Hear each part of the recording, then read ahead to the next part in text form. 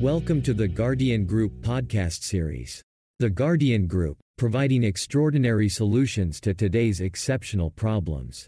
Hello, and wherever you may be, this is Todd Comey again with Guardian Group, along with Rick Murrah here. We're here today to talk about electrical testing of unpopulated PCBs. Thanks for joining us. Today we'll talk about PCBs, testing, equipment, programming, and the like. So welcome, Rick. Thank you, Todd. It's always a pleasure having a chit-chat with you about electrical tests and various activities. I think in today's podcast, what are we going to discussing? Electrical test of unpopulated PCBs. So what is electrical test for an unassembled PCB? When people talk about in manufacturing about electrical test, a lot of people, it strikes fear in their hearts of what it actually is. Is it a black hole? And what do you deal with when you're dealing with electrical test? So, Rick, why don't you give us a little background of why we even need PCBs today? Yeah, Todd, you started it off right there. So, electrical test of a bare printed circuit board, but why do we need PCBs? You know what? Not many people know this, but without PCBs, we would have no modern electronics. We'd have no mobile phones. We'd have no 50-inch flat screens or 60-inch flat screens. Imagine this, a TV in 1948. TV in 1948, in order to make it work, they took all the semiconductors, all the components, and they hand soldered the leads of the components together, creating a spider web, a network of mumble jumble that was used to power the circuitry of the TV. I just find that amusing how they were able to do that. But repeatability is never the same. Yeah, exactly, Rick. One thing I noticed, if you picture the inside of an old 1948 TV with all the wires and all that, I mean, there was a schematic for that, but if you were to look at it compared to today's designs of equipment, you'd have to have another degree just to be able to figure out what wire goes where and what component does what. That was pretty interesting back then compared to today. So that leads us to what is a PCB? A PCB is just that. It's a connection device. It holds the components and connects the components in a certain circuit that is driven by a schematic or a flow diagram of the electronic device that is being used. So each one of those green traces, most boards have green solder resist on them, or mask as people call it. But in many cases, they can be different colors of mask on a printed circuit board, but they all do the same thing, whether you have a green board, blue board, red board, pink board, purple board. They all electrically move current from one device to another that makes some sort of functionality of that device work. Exactly. So what you would think of going back to that old TV that you had when you were growing up, for most of you old like me, you had a console that was like 2 feet by 2 feet or better with a giant tube and a whole bunch of wires. Well, the PCB nowadays can allow that size of a machine to be down where you can actually even look at a TV on your new Apple Watch if you really wanted to. So that's what PCBs are all about today. If you look at today's PCBs, the flat screens, 50-inch, 70-inch, even the HD or Ultra HD, they all have circuit boards or these PCBs in there replacing all those wires and things and tubes. And the circuit boards that are inside these might be only 3 by 3 inches, and there might be only 2 or 3 circuit boards in the complex TV nowadays, which most of your TVs today now are so lightweight because of this, and they use LCD or LED, mostly LED screens now, and most of the size of the TV today is all based on the screen. It has very little to do with all the components, and that's also why there's so much lower power requirements for the newer TVs than the old cathode ray tubes and tube units. Let's get into a little bit about what circuits are all about, and when we talk about we're testing for opens and shorts, what we're actually doing. I'll let Rick explain a little bit of the theory behind what is a circuit. Thank you, Todd. So a circuit is just that. It's something that allows for some sort of electricity that creates current that does something. So you have to have a complete circuit in order for the current to flow. So imagine a simple circuit with a battery, light bulb, and a switch. So If the battery is connected to the plus side of the battery is connected to the switch, and then from the switch, it goes to the light bulb.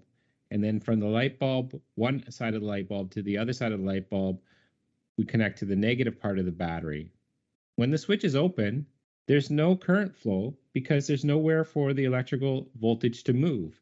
So the voltage can move from the plus side of the battery to the switch, but it's open. So there's no current flow, so nothing happens. But what happens when you close the switch? The switch then allows for the current to flow. So when the voltage and current are moving around the loop, all of a sudden it comes to the filament of the light bulb, and there's power there. So that current flow creates illumination of the light bulb, and it completes the circuit and runs back to the negative part of the battery. This is the same thing that happens on a PCB. The PCB has green traces. These traces make current flow. They have a resistance. Todd, maybe you could speak a little bit about, I know it's important to know circuitry, but we need to also have some sort of flow to the circuit to know that when we want to turn on the light switch, that the circuit actually is made in a way that the light switch will turn on light 1 or light 2, depending on how the path of current goes. Maybe you could explain and let us know how that works.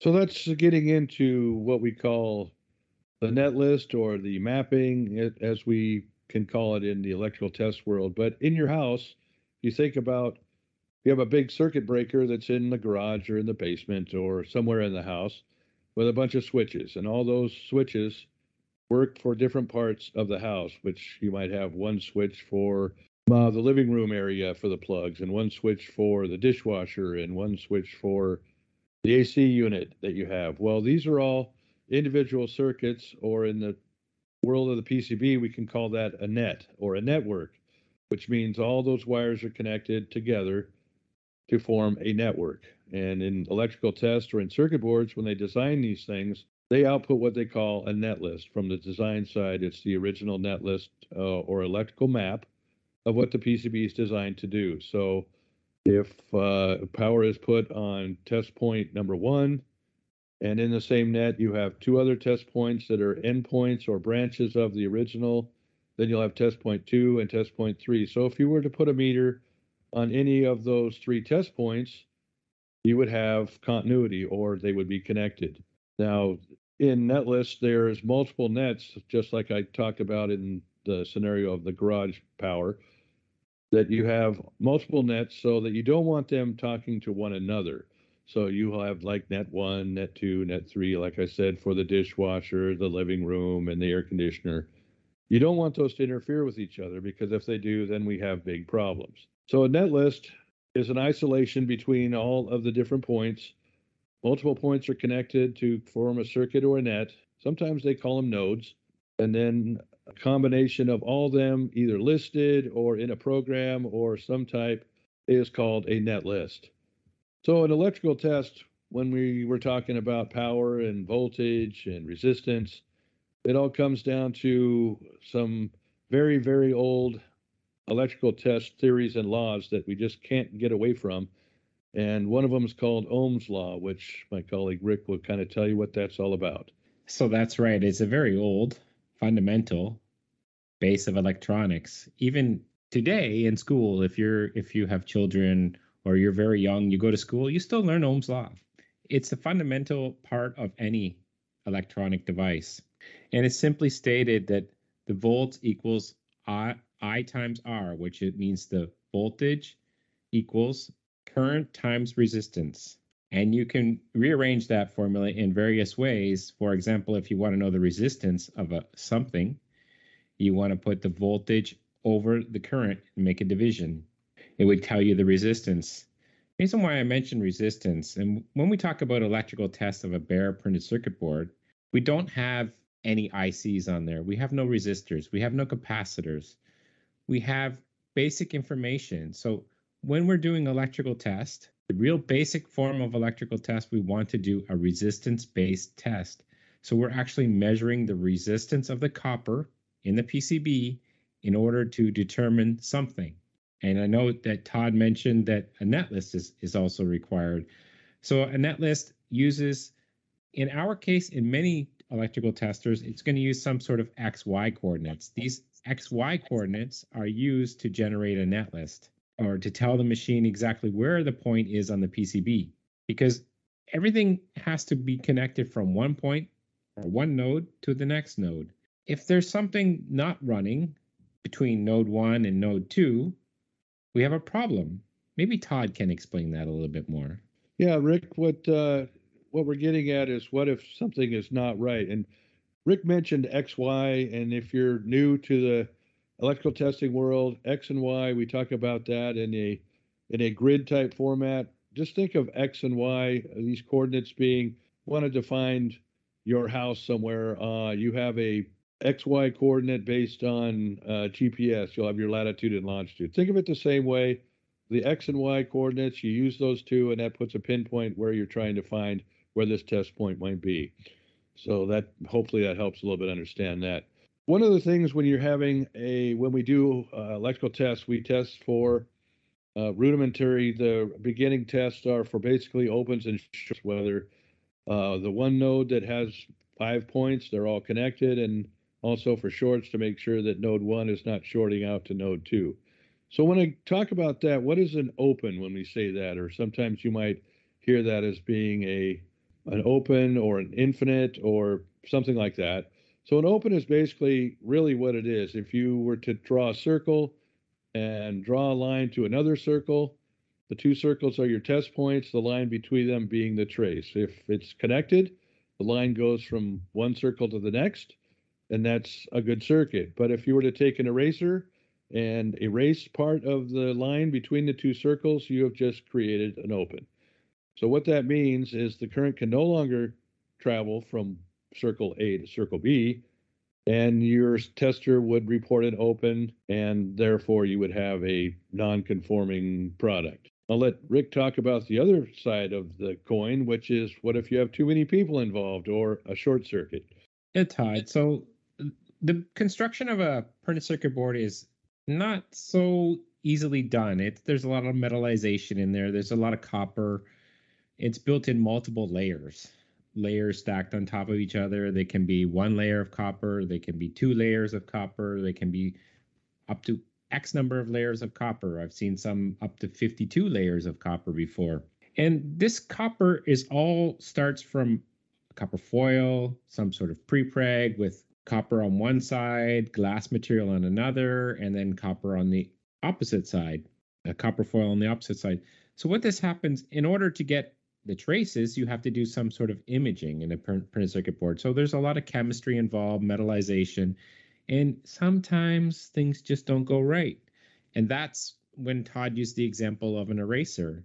There could be dirt, dust. If there's dust on the resist, then all of a sudden you could etch away the part of the trace where you actually wanted. Similarly, if you have two traces running side by side, for example, so you have two circles vertically above each other with a line collecting, crossing them left and right, you now have two traces parallel to each other with some sort of connector on each side. And if there was some sort of additional electric conducting material between the two traces, you're going to have something called a short. Or you don't etch away that particular piece of copper, you're going to have a short. So now if we come back to the current flow, when it gets to that short, it can go two directions. So of course it's going to branch out. It's going to go to the branch that you wanted it to go, plus it's going to go to the branch that you didn't want it to go. So what happens there is now we have a reading on somewhere where we shouldn't have a reading. In electrical tests, we measure resistance. So from point A to point B, we say there should be X number of resistance using Ohm's law. So there's a really complex formula that calculates the resistance of the trace based on the weight of the copper plating, the length of the trace. You have a value, but you also set up your electrical testers with some sort of test parameters that have a threshold. Maybe Todd can talk a little bit about the electrical test thresholds. Okay, thanks, Rick.